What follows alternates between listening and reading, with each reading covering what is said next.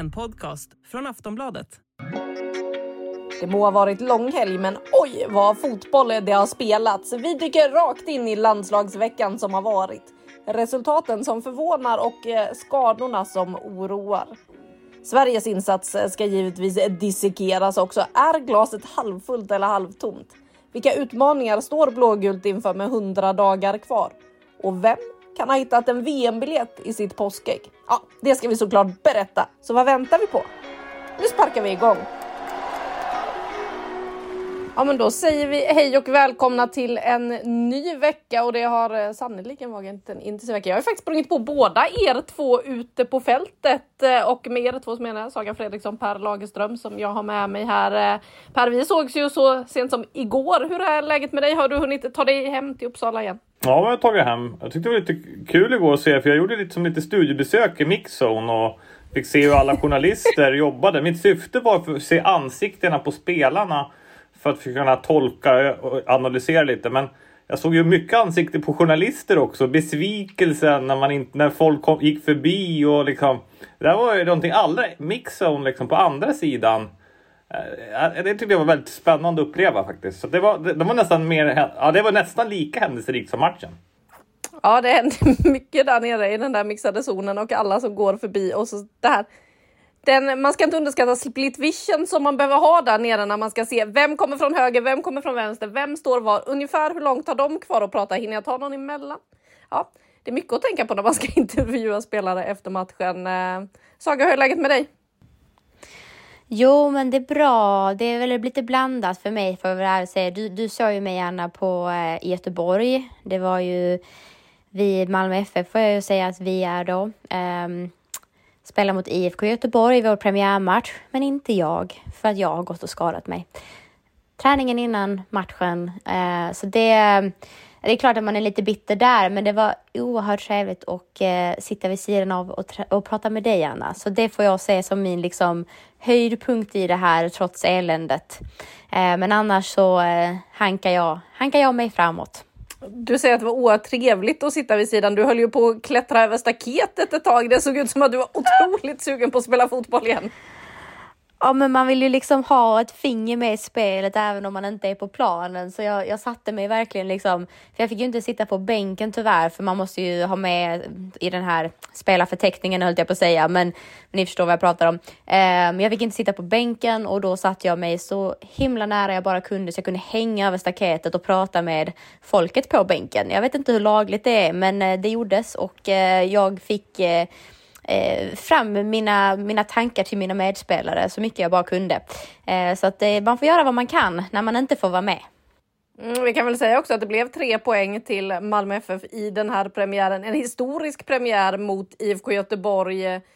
Det kommer faktiskt ett reportage på Sportbladet om den här matchen inom kort. Men vi kan ju notera där, Per, alltså det är den 3:e högsta publiksiffran i seriesammanhang när det kommer till damfotboll som vi ser i damernas division 1. Det är alltså den 3:e divisionen. Vad var din reaktion på publiksiffran där, 1054? Ja, jag hade hoppats på ännu mer. Nej, skämt åsido, det är inte vår värld, men det är ingen slump. Det är klart att vi har sett det förr. Norrköping har visat vägen och Hammarby har gjort det. Liksom, de stora publikblagen drar. Men det är också 2 spännande satsningar, tycker jag. Även om inte Fredriksson är med här nu. Men att Malmö har gjort det hela vägen. Och liksom byggt det steg för steg. Och även IFK Göteborg. Med liksom ett ungt spännande lag av sin akademi. Som jag faktiskt har följt i många år. Där på Änglaskolan. Så att det är verkligen lag som har byggt det här från grunden. Så att det blir nog alldeles extra om vi fortsätter ta steg. Vi får se hur mycket publikmatcher det blir mer i den där serien. Blåvitt har ju ÖIS till exempel i derbyn där. Saga, vilken match kommer ni dra mest publik på? Oj, du satte mig på pumpen där. Ja, men jag säger väl alla, höll jag på att säga. Vi har ju världens bästa fans, så att vi samlar på oss en hel del folk som vill följa våra matcher. Så jag tänker att alla våra hemmamatcher kommer ju bli en fröjd att hänga med på. Det var väl ett bra svar. Mycket bra svar, diplomatiskt och allt. Ja, vi har en hemmapremiär för Malmö att se fram emot. Vi får väl se när du är tillbaka på planen också och inte bara behöver försöka låtsas klättra över där och hålla på med olagliga saker vid sidan om. Eller eventuellt otillåtna saker vid sidan om. Men hörni, vi ska väl sluta snacka om det här nu, för vet inte riktigt var jag är i tankarna. Jag har varit så överallt de senaste dagarna. 8 arenor tror jag har besökt den senaste veckan bara. Så att ja, jag lämnar över till dig Per. Ta oss igenom vad som har hänt sen sist. Ja, det är underbart, det ska vi göra. Vi ska högt och lågt och vi kan väl börja på Wembley. Där med tillsammans med 83 andra tusen personer som var publikfest när England-Brasilien möttes i Women's Finalissima, det vill säga Europamästarna mot sydamerikanska mästarna. Där England dominerade totalt 45 minuter och tänkte oj, de är ju VM-guldkandidater. Och sen gör ju Brasilien 45 starka och så blir det 1-1 och så vinner på straffar. Det var bara en del, men det hände ju mycket i det här fönstret så att samma Brasilien som sen slår Tyskland för 32 000 borta. Så att det här undrar jag inte om den här Brasilien är en guldkandidat. England förlorar sin första match någonsin, Wigman. Vi har annars ju spännande nyheter till damasvenskan. Julie Blackstad kommer från Manchester City till Häcken, mitt i ett fönster. Vi har ett Sverige som har 1 poäng att få landskampen mot Norge och Danmark. Vi återkommer till det. Kanske mer rubriker då som hände att vi ser en Kosovo Aslani. Jag tror att det var du som ställde frågan, Anna. Gråtandes. Jag undrar hur allvarlig den där skadan är. Men det är en rubrik i det här svepet. Sen när vi ser Sverige-Norge. Först sätter sig Ada Egerberg ner. Skadad. Tar ett tecken under halsen. Byter direkt. Och sen Caroline Seger också av skadad. Så att det var mycket som hände. Och sen en ännu mer kanske tragisk händelse. Vi vet inte hur allvarligt det är såklart. Men att vi fick höra från Schweiz. Lagkaptenen Lia Welti, Arsenal-spelaren. Åker hem från att vara lagkapten i en match. Ber en paus som vill börja ett uppehåll från fotbollen för att må bra.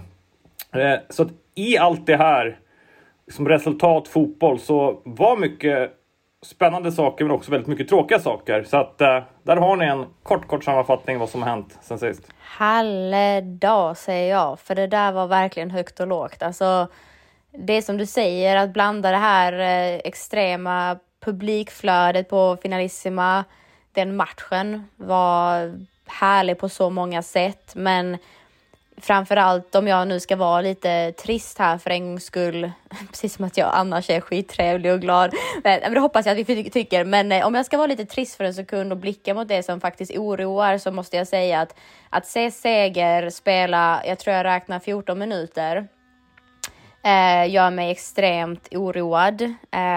Att se Aslani så pass ledsen i de här sammanhangen, det är klart att det också oroar, för att man vet ju ändå om som spelare att man kan sina skador på något sätt, man kan sin kropp, och den reaktionen gör mig orolig, för jag tror ändå att det tyder på att hon befarar någonting värre än vad det kanske, ja, vad vi hoppas att det är såklart.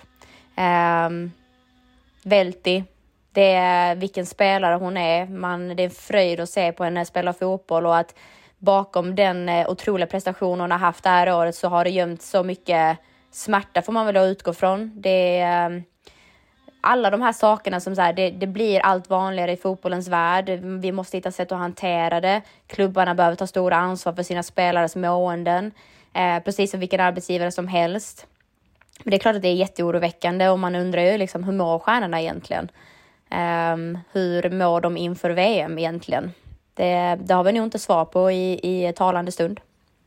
Nej, och det där har vi ju sett också. Alltså, det är ju samma med Vivian Miedema. Hon tog ju faktiskt också en paus från fotbollen innan hon drog korsbandet och gick in på det här med vilken press det är de lever under, det hårda matchandet som är. Att det inte finns något riktigt break efter som då sommarens mästerskap som var, utan att det blir så himla tajt för dem därefter, att man inte hinner riktigt liksom landa i alla sina känslor och bearbeta det som var. Så att ännu en Arsenal-spelare tar en timeout här är såklart oroväckande. Men sen tycker jag det är intressant det du är inne på också, Saga, när det kommer till våra 2 svenska landslagsstjärnor som är väldigt oroväckande. För jämför man med då Ada Hegerberg som satte sig ner och sen efter sa till NRK att det var mest en säkerhetsåtgärd. Hon gick ju strålande förbi den där mixade zonen sen. Hon gjorde inte mer intervjuer än NRK, men vinkade glatt hej då och sa ha det gott när hon lämnade Gamla Ullevi. Caroline Seger såg vi inte skymten av efter det att hon gick ut i den där spelartunneln. Fördes vidare då till sjukhus för att, eller någonstans för att undersökas vidare. Nu har man ju sagt att det handlar om en muskelskada och det är rehab som väntar för henne. Men när man ser den reaktionen när hon sätter sig ner, går rakt av planen, försvinner ut. Man ser Linda Sembrant i princip småspringa efterut för att hon känner med seger. Reagerar också på det. Nästa som följer efterut är Kosovare Asllani. Så de var ju inne i omklädningsrummet med seger och pratade där. Så att det är klart att det är oroväckande. Och Kosovare Asllanis reaktion. För att som du var inne på Per, det är jag som ställer frågorna till Kosse där när hon kommer in i den mixade zonen och ska prata med oss skrivande journalister. Då har hon redan gjort, jag tror att hon redan har gjort en radiointervju där hon har stått och hållit inne i allting. Och visst, hon har meddelat där att hon inte skulle kunna spela den här matchen mot Norge. Och det är ju egentligen i princip bara det vi hinner prata om med henne innan tårarna kommer. Jag tror att jag ställer första frågan någonting om, ja men Kosse, du missade första matchen, hur är status nu? Och så konsensus av hennes svar där är, men jag är inte riktigt där än. Följdfrågan, så du spelar inte mot Norge. Och då ser man hon börjar bli tårögd, skakar på huvudet, säger nej.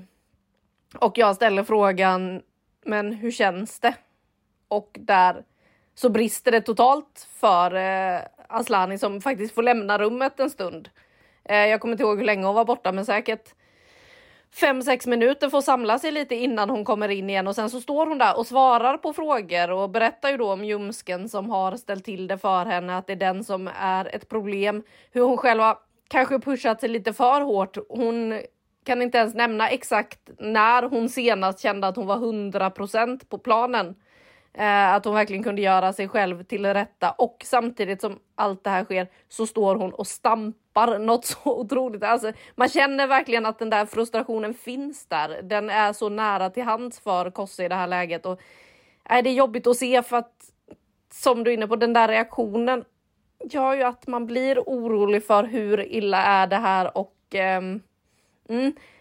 är inte så man ska reagera på missa. Även om det här då var ett VM-genrep inom citationstecken, så är det 100 dagar kvar till VM. Det ska inte behöva påverka så där otroligt mycket. Man tycker ju inte det, och det är väl också det där att det kan ju vara andra saker som spelar in, att det är en frustration över längre tid och hon har tampats med skador och så vidare. Men jag börjar ju verkligen fundera på det här med att det är ju Asllani, vi har Ilestedt, det är Hanna Glas, det är Seger nu också, och jag missar säkert någon. Vi har precis fått tillbaka Nildén. Det är för mycket bärande, viktiga spelare som ska liksom ta det här laget till en VM-plats, eller i VM ta de här kliven som vi vill att de ska göra. Och just nu så blir jag orolig när man ser vilka spelare det är som faktiskt uteblir. Det går liksom inte att se bort ifrån. Så att vi har väl varit bortskämda länge med att vi har ett väldigt tryggt landslag. Och det här blir kanske en större utmaning än vad vi inledningsvis trodde inför ett VM. Jag tänker att det där tycker jag vi kommer tillbaka till när vi har lag under lupp. Men ni vet att när jag gör svepet, då gör jag alltid 2 delar som sist. Så att jag är lite kvar på del 2 i svepet här nu för att ni skulle få landa lite. Och jag tyckte det var spännande att se liksom, på de stora internationella matcherna. Jag tänkte att ni var lite nyfiken vad som hände i Sveriges grupp egentligen. Italien slår Colombia. Ganska skickligt Colombia. Sydafrika förlorar mot Serbien. Ett Argentina vinner mot Nya Zeeland. Så att ett Argentina som är spännande. Och andra tycker jag anmärkningsvärda resultat är att Danmark slår Sverige, vet vi om va? Men de slår även Japan. Dansk utan Pernilla Harder. Och så har vi ett Spanien som klart vinner enkelt mot Tjeckien, inte så mycket om. Men de slår också Norge med 4-2. Spanien flyger under radarn. Det var mitt del 2 här i svepet. Undrar om inte det är en stor VM-favorit nu med Spanien. Ni håller med, det hör jag. Vad skönt. Nej, det är ju ganska mycket att smälta där, Per, som du slänger på oss. Resultat höger och vänster. Men det är klart att det är väl det jag tycker man slås av konstant. Att det finns inte de här. Det är klart att det finns favoriter. Det är klart att det finns lag som vi kan säga så här. Men de här bör utifrån materialet prestera väldigt bra i VM. Men jag tycker också att de här överraskande siffrorna, eller resultaten, det är ju det som kommer vara kryddan hela mästerskapet. Att det inte kommer vara självklara utfall på varje match. Så att jag menar, jag har börjat smygtitta en hel del, höll jag på att säga, på Sydafrika. Och så vi har i gruppen då, och liksom nörda ner sig i allt vad det innebär. Och även om inte jag tror att Sverige kommer ha problem, så är det ändå intressant att följa deras resa med deras tränare Ellis då. Så det finns ju ganska mycket som pågår bakom kulisserna i alla länderna, som jag tror att vi kommer bli varse om allt mer desto närmare vi kommer mästerskapet. Så att det är väl ren lyx att vi inte vet så himla mycket alltid. Lyxen också på att ni vet att svep behöver man inte alltid reaxa på. Man ska bara få veta det, sitta och fundera på hur ska det gå för Sverige i VM med de här lagen. Det är därför jag vill liksom bara ge er vad som händer lite grann. Eller vad säger du, Anna? Ja, men man kan ju notera där också att båda, som du sa, EM-finalisterna faktiskt åker på stryk mot länder som då kommer utanför Europa, som kommer att utmana i sommar i form av, vi har Brasilien och jag tänker på en grej också med England där som då förlorar mot Australien. Där kan vi också notera att Charlie Grant står för ett av målen, Vittsjös Charlie Grant, framspelad av Sam Kerr, som ju då givetvis gjorde det andra målet. Och där ser man lite skillnaden på Australien och England, för det England saknar just den där nummer 9-striken, den som Sam Kerr ju är för Australien, och hon vet hur man gör mål i England från sin tid i Chelsea. Så där har England och Sarina Wiesman en hel del att fundera på inför EM, skulle jag säga. För att så lätt är det inte att ersätta Ellen White, som ju hade den där positionen från start i 11 som vann EM-guldet i somras. Nej, det är helt rätt, Anna. Och ska vi blicka lite mot vårt egna svenska lag här, så blir det ju också veckans lag under lupp. För det har ju varit, som sagt, ett landslagsuppehåll och det har ju hänt en hel del. Men vi riktar ju fullt och fast fokus mot vårt svenska landslag. Och jag tänker, för att verkligen bryta ner det här och vi börjar kika på alla håll och kanter, så tänker jag, om vi börjar jämföra Danmark-Norge-matchen, vad som stod ut, vad är det för kvitton vi tar med oss framför allt. Och från mitt eget håll, om jag bara ska dra igång tankarna, så det är Danmark som är extremt duktiga defensivt. Alltså jag upplever dem som oerhört strukturerade, organiserade. De har ju scoutat Sveriges svaghet, att spela mot ett lågtsittande försvar som inte bjuder på luckor i mittfältet. Så att jag tycker vi spelar en passiv fotboll mot Danmark. Jag tycker vi spelar reaktivt i den bemärkelsen att spelare står och väntar på vad bollhållare ska göra. Det är väldigt få som initierar rörelser, byter platser. Och det är klart att vi kan prata relationsbyggen höger-vänster, men det här är ändå ett svenskt landslag. Ja, det finns den risken att man har bytt för mycket i den 11, att det har hänt för mycket på mittfältet. Jag tycker till exempel inte att Sigurd Olme tillsammans med Bennison var en hit. De slår ut varandra. Det blir lite kaka på kaka. Jag tycker inte att de är tillräckligt modiga offensivt. Och jag tycker inte heller att man får mest ut av Rolfö i en sån match. För jag tror att hade man fått ut henne på en kant mot Danmark, då hade man helt plötsligt sett en Rolfö som kan ta fart. Men jag tycker, om vi nu bara hoppar snabbt in för jämförelsens skull mot Norge-matchen, när hon blir rättvänd i ytan centralt med fart, hon kommer in där, bollen spelas i timing, då är hon exemplarisk i den ytan. Men då hade hon också en Matilda Winberg som skapade ytan åt henne. Mot Danmark så stod hon still, hon var markerad och de plockade bort ett av våra största hot med enkelhet. Så att det var ju såklart att man tänkte så här, Sverige, hallå, är ni med oss? Och jag tror inte de själva är speciellt nöjda med den prestationen. Tycker också det blir stor skillnad när man får in Seger och Angeldal. Det är en påtaglig skillnad. De är skickliga på att överbelasta kanterna för att sen öppna upp centralt. Så jag känner någonstans att där fick vi ett wake-up call. Och i Norge-matchen så ser vi också hur de har lärt sig sin läxa. Men vi ska inte lura oss helt, för tittar vi på Norge hur de spelar. Betydligt högre press. De är inte på egen planhalva när de börjar, utan de är faktiskt på på sin offensiva planhalva. Det öppnar ju upp för vårt mittfält. Så jag tror ändå, även om jag tycker det var en betydligt mycket bättre prestation mot Norge, så bjuds vi på andra ytor.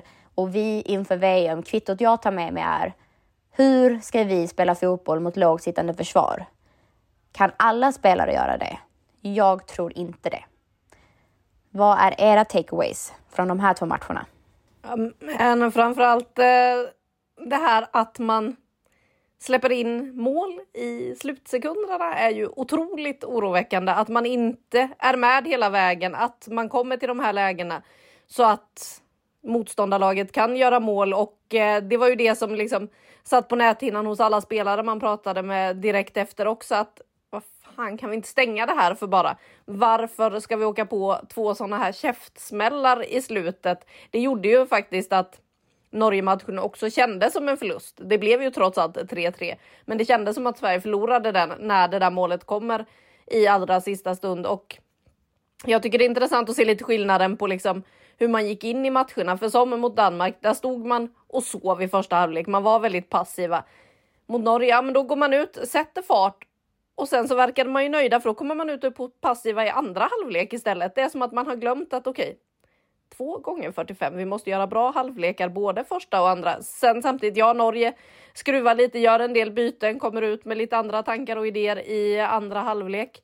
Men Sverige måste ju kunna möta det där mycket snabbare. Man ska inte behöva släppa in 3 mål mot ett lag som Norge. För som de spelarna själva var inne på också efteråt, att ja, men gör vi 3 mål så ska vi ju vinna matchen. Man ska inte släppa in 3 mål också. Så att det där passiva försvarsspelet, det är lite oroväckande. Det tycker jag är lite oroväckande. Sen tycker jag det är väldigt skönt att se att Peter Gerhardsson har en sån spelare som Nathalie Björn, som han kan slänga in i princip vad som helst. Det kommer han behöva i sommar med tanke på skadeläget vi har varit inne på. Hon har dels sin passningsfot, hon har sin ledarstil och kan användas på flera positioner. Jag menar, i somras EM såg vi ju henne på innermittfältet som ersättare till Caroline Seger flera gånger. Så att det är nog en av de spelarna som vi verkligen måste se till att hon håller sig hel, så att hon kan fylla alla luckor i sommar. Spännande alltså. Ni skulle kunna få välja här om ni vill att glaset är halvt fullt eller om det är halvt slut. För jag har 2 helt olika perspektiv på det här landslaget. Vad är ni mest sugna på? Halvfullt, för vi behöver lite energi, Per. Då ska du få det. Dels så tror jag jag träffade faktiskt Peter Gerhardsson efter Norge-matchen. Dels tror jag att det är väldigt bra att laget gör sämre prestationer när de är på en samling och får hantera det under en period ihop. För jag tror att man växer som individ, att man får alltså det blir det kanske precis som, jag vet inte om man bråkar med någon, bara man är riktigt ärlig och man behöver ta på de svåra frågorna, de ärliga frågorna, att det gissar jag kanske kommer fram. De har förlorat stora turneringar, sista matchen, då åker man hem. Jag pratade om att de förlorade mot Ukraina en gång, men då flög de till Sverige. Det var väl det är väl de förlusterna de har. Och det tror jag kommer kunna stärka både laget och kanske Peter Gerhardssons sätt och ledarteamets sätt. Så det tycker jag är intressant. Jag tycker också att det är väldigt intressant att se vilken förändring, och även mot Danmark-matchen, när vi gör bytena. När vi får ett spelare som spelar, tycker jag, det spel Sverige vill spela. Man pratar om att spela mycket framåt. Det vill säga in i mittfältare som blir spelbara och sätta bollar framåt. Det gör också det. Jag tror att, får vi får tillbaka alla, men det halvfulla i det gör, det är att när Sverige spelar sin bästa 11, då blir det en hel dimension till. Alltså jag tycker vi dominerar totalt första halvlek mot Norge. Då har vi inte riktigt ens den bästa 11. Men när pressspelet sitter, men med några spelare till, Björn löser det utmärkt som högerback, men kanske så att Ilestedt som är kanske ännu mer van där, och så kan man vrida lite mer, spela där och Björn i mitten. Och Filippa Angedal måste vara given i det här laget. Och spelar inte hon, så spelar Rubensson som vi såg i Kina. Så jag tror när Sverige sätter liksom samtliga 11 spelare som är bäst på banan, det kommer bli riktigt, riktigt bra. Det var det halvfulla glaset. Men där håller jag med dig. Alltså jag tror inte att det är problematiken med det här landslaget. För den högsta nivån som vi har, det är få lag som slår oss. Så att där känner jag verkligen sån supertillit till att ha vi alla tillgängliga. Men det är ett stort om. För att om nu jag ska vara lite det halvtomma glaset här, så tycker jag väl att problematiken är lägsta nivån. Det är inte högsta nivån, utan när Sverige måste höja sin lägsta nivå och komma upp i den på alla positioner. En annan poäng i detta, för om vi tittar lite på VM-aktuella, jag har 2 separata grejer här, men Rubensson, hon saknas. Alltså utan tvekan tycker jag hon saknas. Det är en Sigurd Olme som är inne på planen istället. Om jag bollar frågan till er, tycker ni att Olma har slagit sig in givet i en VM-trupp, eller ligger hon på gränsen utifrån prestationen i de här 2 matcherna?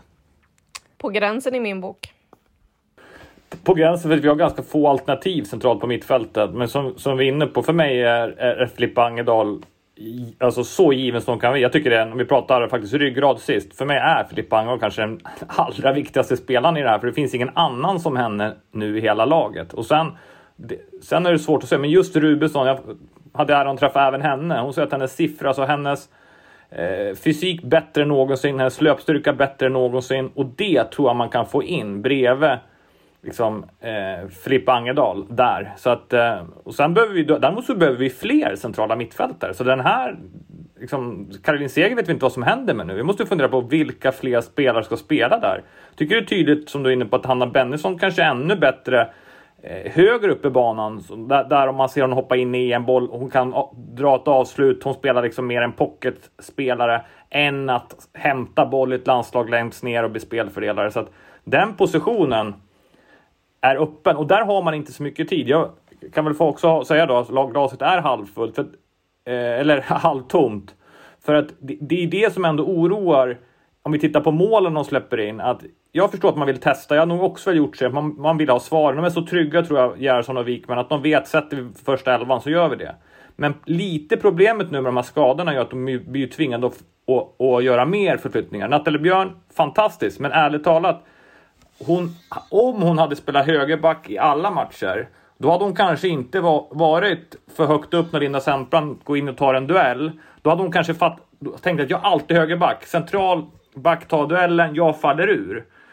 Eller när tre målen kommer, så är det också lite liksom, svårigheten att spela med olika spelare på olika positioner. Då finns det ryggmärgen, och det blir lite. Jag tror att de behövde göra fler förändringar än vad de ville. Och det var ju också den feedback de hade från EM med covid. Att de fick göra för mycket. Alltså de ville inte göra så mycket förändringar. De blev tvingade till det. Och här tror jag att man faktiskt måste börja välja nu och spela in spelarna. För det sista som är liksom det största negativ, det är just att det sätter massa griller i huvudet. Att släppa in mål på övertid. Att inte vinna mot Danmark. Man såg hur glada de blev när de gjorde 3-2. Och sen hur sura de blev. Alltså hade det varit 3-2, hade det varit en helt annan stämmer där mixen. Även tror jag journalisterna. Men det blev det 3-3. Och det tar på dem. Jag vet inte om ni kommer ihåg. Men jag kommer ihåg, för jag var på plats i VM 2015. När Sundhage spelade där. Då förlorade vi massa matcher inför. Alltså någon match mot Schweiz. Och jättekonstiga förluster som vi var bättre än. Och det hängde med i VM. Så att det får vi verkligen hoppas att. Men då tyckte jag problemet var större. För då hade vi inte en högsta nivå som var här. Det gör ändå att vi dricker, det här vattnet kommer fyllas upp. Det här blir bra. Vi har guldchans. Men låt oss titta på då hur vi fyller upp det. För att det är faktiskt många positiva saker också som vi ser. I alla fall tycker jag i den här samlingen. Och nu ska jag utmana er rejält med ett ultimatum. Om ni måste välja mellan Matilda Winberg, Rosa Kaffaj eller Anna Sandberg. Det är helt olika positioner, det är jag medveten om. Men bara en får följa med till VM. Vem får följa med? Jätteenkelt. Matilda Winberg tycker jag ju. Tycker det? Jag tror nästan Berg så skulle välja Rosa Kaffaj, Per. Nej, men hon har inte den. Nej, men jag tycker Matilda Winberg var briljant i matchen. Jag tycker också hon har ett pressspel och ett annat spel. Och däremot Sandberg, som vi har hyllat med all rätt. Om tittar på inledningen på Allsvenskan. När Djurgården gör mål mot Häcken, då missar hon. Alltså det är så otroligt utsatt position som ytterback. Men som sagt, vi har inte så mycket andra där. Men för mig är det. Däremot så tror jag att även en sån som Rosa Kaffaj kommer bevakas in i minsta till sista stund. Och så hennes vårar kan bli avgörande. Vad säger du då, Anna? Vem hade du valt? Om jag bara får välja en av de där 3 så landar jag ju också på Matilda Winberg. Men sen så känner jag ju att det kommer finnas plats för både Winberg och Sandberg i den här truppen till slut. Men det är det här jag menar, hörni. Liksom, för vi kan ju verkligen dissekera stackars Sverige här och prata om allt som skulle kunna vara bättre. Men vi har ju extremt många duktiga spelare som knackar på dörren. Och med rätt timing, rätt tillfälle så skulle de kunna vara en stor bidragande faktor till positiva effekter för svensk fotboll. Och inte för att säga att de som är befintliga startspelare eller stommen och allt det här vi pratar om, att de inte levererar. För jag tycker att en stor del till att vi ser, jag vill inte ens använda underprestation som benämning på det här, utan snarare tecken för oro i de här matcherna ligger i grund till att vi inte har en 11 som är kontinuerlig. Och man måste ha respekt för det. Alltså jag har väl inlett den här podden lite småbittert och tycker väl att vad är det för varningsklockor vi ser här. Du är skadad också ju, eller hur? Så du är exakt, det är allting bara piles up. De får ha lite så här överseende med mig idag. Men för att verkligen ge det här frågeperspektivet lite längre ifrån, så det är inte ursäkter utan snarare förklaringar för att spelet ser ut som det gör. Och om man inte kan se det nyanserat så är det klart att man ser det väldigt som ett halvtomt glas. Men så himla mycket positivt vi ser. Målen vi gör, alltså de är vackra. De är otroligt vackra. Det är bra flow i dem. Men det är så mycket. Det är fint att se när Rolfö är som bäst. Alltså det är det. Jag kan inte nog understryka. Jag vet att hon var intervjuad där efter matchen och jag tror det var Reane då som intervjuade från SVT. Så säger hon, men det är många som har väntat på din Barcelona-glans. Och det brinner till lite i Rolfö, ser det ut som. Jag tolkar ju bara vilt här nu. Jag vet ju inte vad som händer i Rolfös huvud. Men lite som att hon vet att alla väntar på att hon ska göra massa mål i landslaget. Hon vet att hon presterar extremt bra i Barcelona. Men det är väl också jättehärligt att alla tycker och tänker så otroligt högt om denna spelare. Det är liksom, jag hoppas att spelarna känner, och när de får alla de här kommentarerna, att de förstår att det kommer ju från att vi ser något så otroligt bra i dem. Alla utifrån, vi drömmer oss bort, vi tänker på ett VM och vi tänker på spelare i absolut maxform.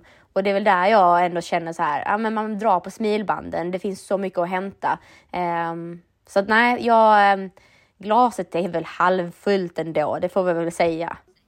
Ja, och jag kan haka i där, för just det där reagerar jag också på med Fridolina Rolfö. För efter Danmarksmatchen så var hon den som var absolut mest kritisk när hon kom ut efter matchen. Man såg hur det nästan rök ur öronen på henne, för hon var så frustrerad över att liksom hon själv inte fick det att lossna, att Sverige inte får det att lossna. Och det känns som att hon liksom hade samlat ihop all den där energin till att gå in på Gamla Ullevi och bara känna att okej, men nu ska jag visa vägen. Och när hon har bestämt sig, det är ju det man ser på 1-0 målet också. Alltså det är som att resten av världen försvinner runt henne. Hon ska bara fram. Hon sa själv att jag såg att Matilda fanns där och tänkte väl ha passat henne. Men så kommer det någon, då drar hon på sig en försvarare och så öppnar sig gatan för Rolfö som kan fortsätta framåt och göra det där 1-0 målet. Och att just se den beslutsamheten, den bestämdheten, det tycker jag är en otrolig lättnad. För efter Danmarksmatchen så var jag orolig för Fridolina Rolfö med tanke på hur vi såg henne i EM. Att hon inte kom upp riktigt i den nivån vi har sett i Barcelona. Man vet hur mycket hon kan och man vet att hon är en av Sveriges absolut största stjärnor. Man vill ju att hon ska få ut det i landslaget också, och därför så är en otrolig lättnad. Jag tror vi skrev efter Danmarksmatchen att det är ett mysterium som Gerhardsson måste lösa. Hur får vi Fridolina Rolfö att komma till sin rätt?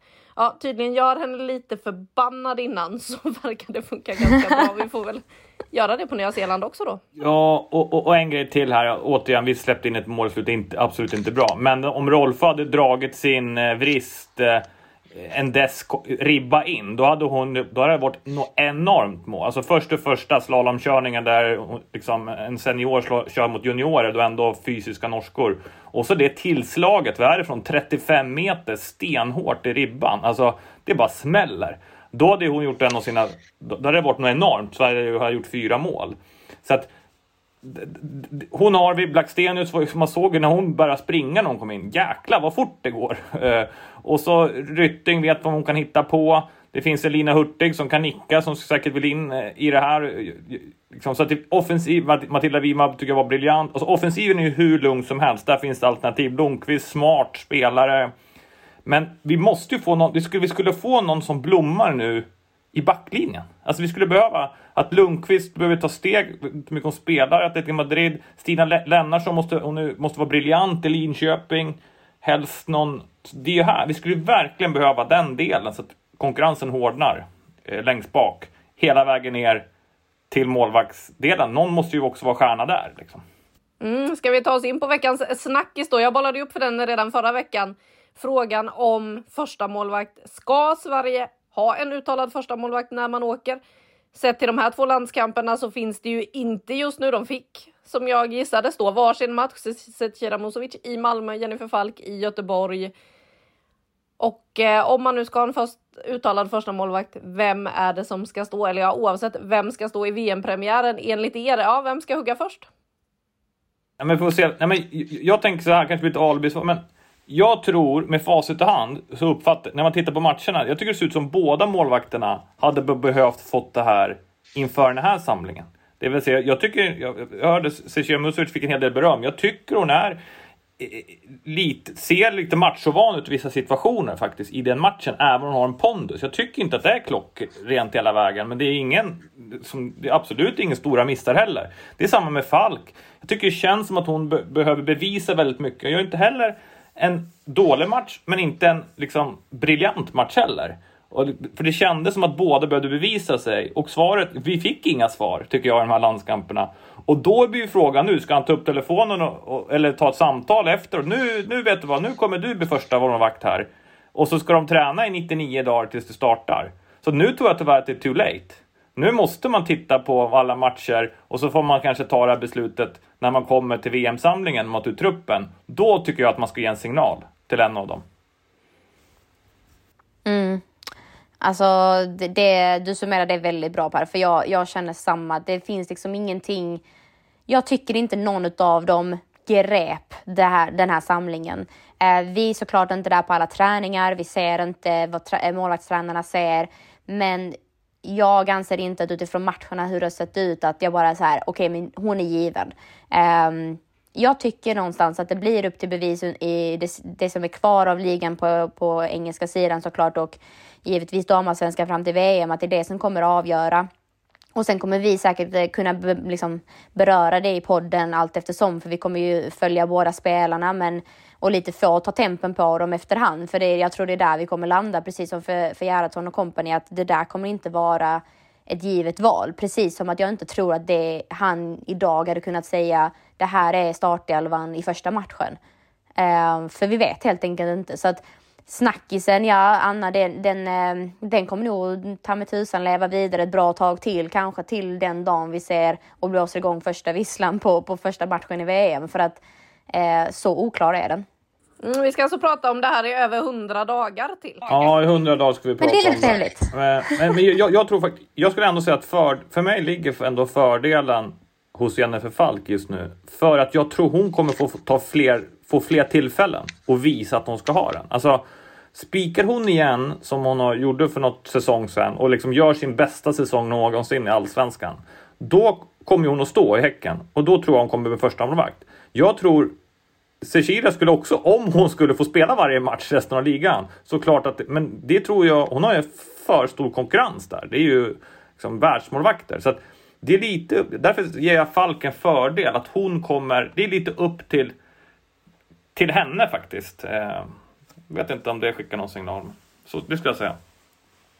Ja, och det jag känner bara är ju att jag hoppas att de vet om det. Jag har ju försökt fråga båda de här spelarna i veckan då när vi har träffat dem på landslagssamlingen hur de ser på det. För det är ju också där, som målvakt, man befinner sig i en väldigt utsatt position när man är den som står där längst bak. Det här med just att känna tryggheten, att veta att man är för första valet, att inte känna det här som ni var inne på lite, att man behöver gå ut och bevisa sig varje gång och kanske då tänker en gång extra, shit, gör jag ett fel nu, men då kommer jag petas. Då är det inte jag som står nästa match. Alltså att hela tiden leva med den extra pressen, det gör ju, med tanke på att du måste ta blixtsnabba beslut när du står där längst bak, så hade jag ju verkligen hoppats att det skulle finnas en uttalad första målvakt efter den här samlingen. Men det gör det ju uppenbarligen inte för Peter. Och vi får väl se. Vi ska prata om det här i 100 dagar till alltså. Ja. Det är så långt det är kvar till Sveriges spel. 23 juli är det premiären mot Sydafrika. Så att vi har tid på oss att tänka. Jag känner mig ändå hyfsat trygg som sagt. Alltså jag tycker ändå det båda är två bra målvakter. Alltså jag tycker vi måste hitta mer rätt liksom, hur vi ska få mer en backlinje. Jag tror att förutsatt att den liksom, håller den nivå de gör, din högsta nivå när de blir vald, så kommer vi kommer ha en bra målvakt. Så att det känns ändå, tycker jag, ganska tryggt då. Ja, vi landar där och försöker hålla lugnet i allt det här och inte se alla oros. Ja, det tycker jag låter jättebra. Hörrni, vi blickar framåt lite då. Nu är det ju faktiskt seriespel på gång igen. Vad ser ni fram emot här nästa? Per, om du ska välja en match som du ser fram emot, vilken väljer du? Nej, men det är först den första matchen såklart. Man är ju supernyfiken här, men vi har ju Djurgården mot Rosengård. Jag vet som Saga ska jobba på, men att Rosengård har 1 poäng och nu inte seger med, och bara liksom se hur de kommer ta sig an matchen är ju jätteintressant. Och sen har vi ett Djurgården, vi pratar målvakt precis med Lindahl som får stå där. Så att för mig är det liksom den första och främst, den är ju redan på fredag liksom. Ja, de hinner träna en träning ihop Rosengård innan de ska upp till Stockholm och spela den här matchen. Det blir intressant att se. Och Hedvig tycker jag ska bli väldigt intressant att se den där matchen. Jag hängde ju med henne samma dag då som man tog ut den här truppen. Och man märker ju på henne att hon vill väldigt gärna åka med till VM i sommar. Hon funderade faktiskt på att ringa Peter och säga att nej, nu är det slut.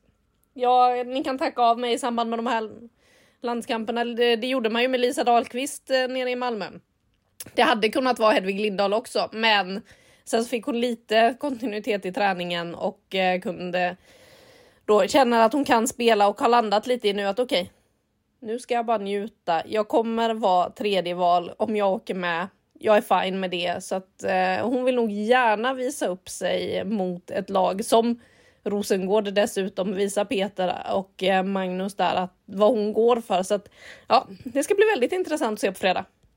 Det sitter nog 2 förbundskaptener, eller en assisterande och en förbundskapten på läktaren också. Det ska jag gissa. Ja, Peter kommer inte vara på plats faktiskt på den matchen. Nej, han ska se den på tv. Han poängterade ju det här också, att nu har det varit 10 dagar när man är iväg från familjen. Ibland så kanske man inte kan säga då direkt att man ska åka på fotboll igen. Men han kommer se Hammarbygänget på lördag. Så att Matilda Winberg får ytterligare chanser att visa upp sig tillsammans med Madeleine Janogy, John Andersson och kanske även då Julia Roddar som kanske kan finnas som en joker där när vi behöver centrala mittfältare. Ja, Saga, vidare till dig. Nej, men jag tänkte bara vilken lyx och för Hedvig då att bara kunna lite sådär, nu är jag på, nu är jag av, nu är jag på, nu är jag av.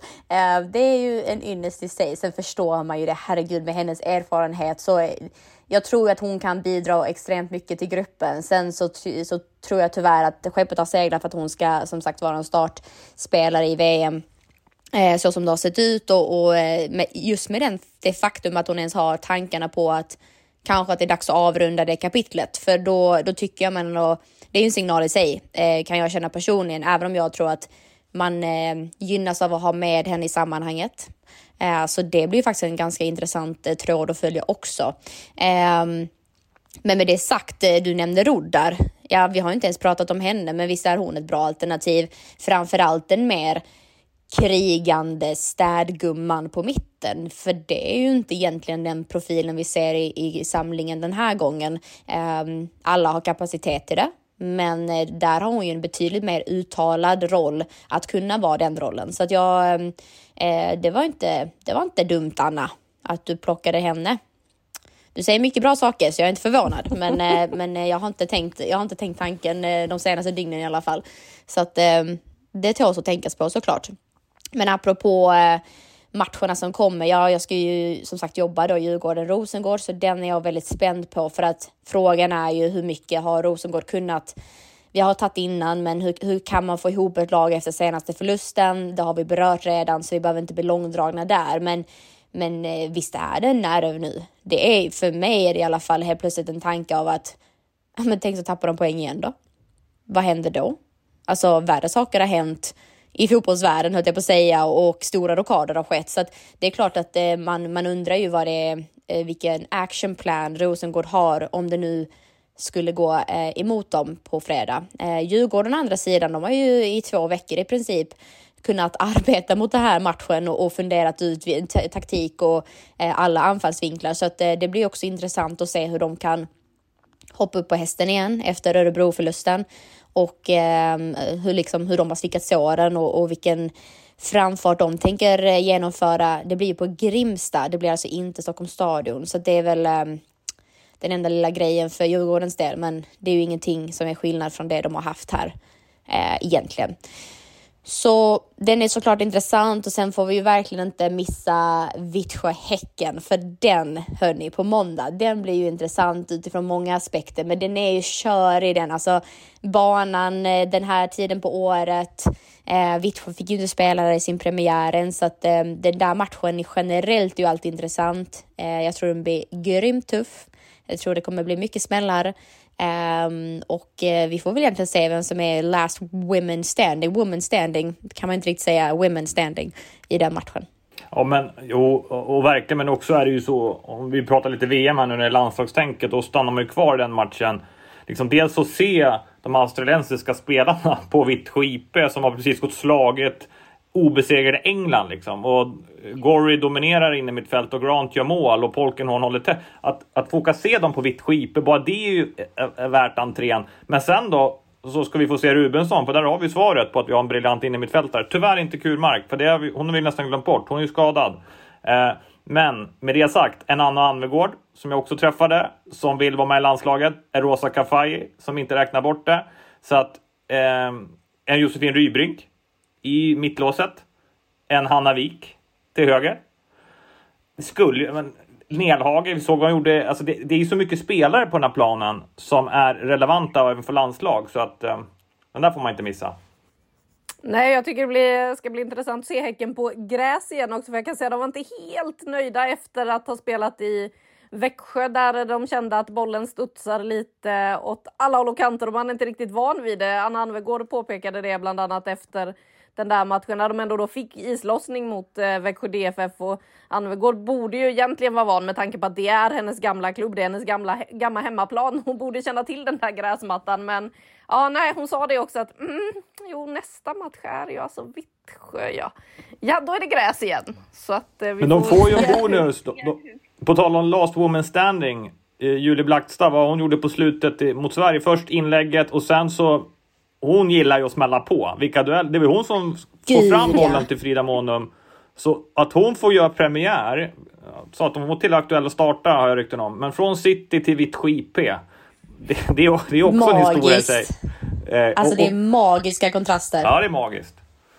Det är magiskt den här ligan. Ja, men visst är det. Och men faktiskt ärligt talat, det är så intressant det där hur jag tänker på just Blackstad, så är att hon kan komma in, hon gör ett inhopp och är så stor, alltså hon har så stor effekt på spelet. Det tycker jag är extremt imponerande. Den vänsterfoten skojar man inte bort, men det är ju fysiken. Alltså jag älskar anfallsspelare som också är riviga som in i bänken. Ungefär som en Markstedt på andra sidan idag, alltså i Vittsjö. Men det är någonting med när de inte bara har finessen, utan när de också bara är riktigt jäkla brunkiga, då tycker jag det är liksom bästa kombinationen av en anfallare för mig. Och där tycker jag man får lite det av varje i Blackstad. Så det är jag väldigt spänd på att se om hon nu är fullt tillgänglig för den matchen. 2 matcher där som vi pinpointar lite extra då inför den här helgen, och alla matcher går ju att se på Viaplay för de som inte har möjlighet att ta sig till arenorna. Vi får väl hoppas på att några kan utmana de där IFK Göteborg och Malmö FF som håller på i division 1 södra och ska dra en massa publik. Ja, upp till bevis att störa storlagen här nu. Men hörni, vi har ju 5+ också, för det är ju det som den här podden heter. Vem får 5+ den här veckan? Vem av er ska dra den? Vill du, Per, eller ska jag? Nej, men det ska du få göra, Saga. För du hade ju redan messat dem direkt efter matchen.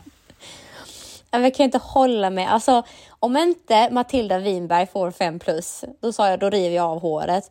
För att jag vill verkligen berätta varför. Inte bara för att jag tycker att hon gör ett bra inhopp. Men man måste förstå varför hon är så imponerande. Det är för att man kan se att hon har en tanke i varje aktion hon gör. Hon lyckas inte med allt.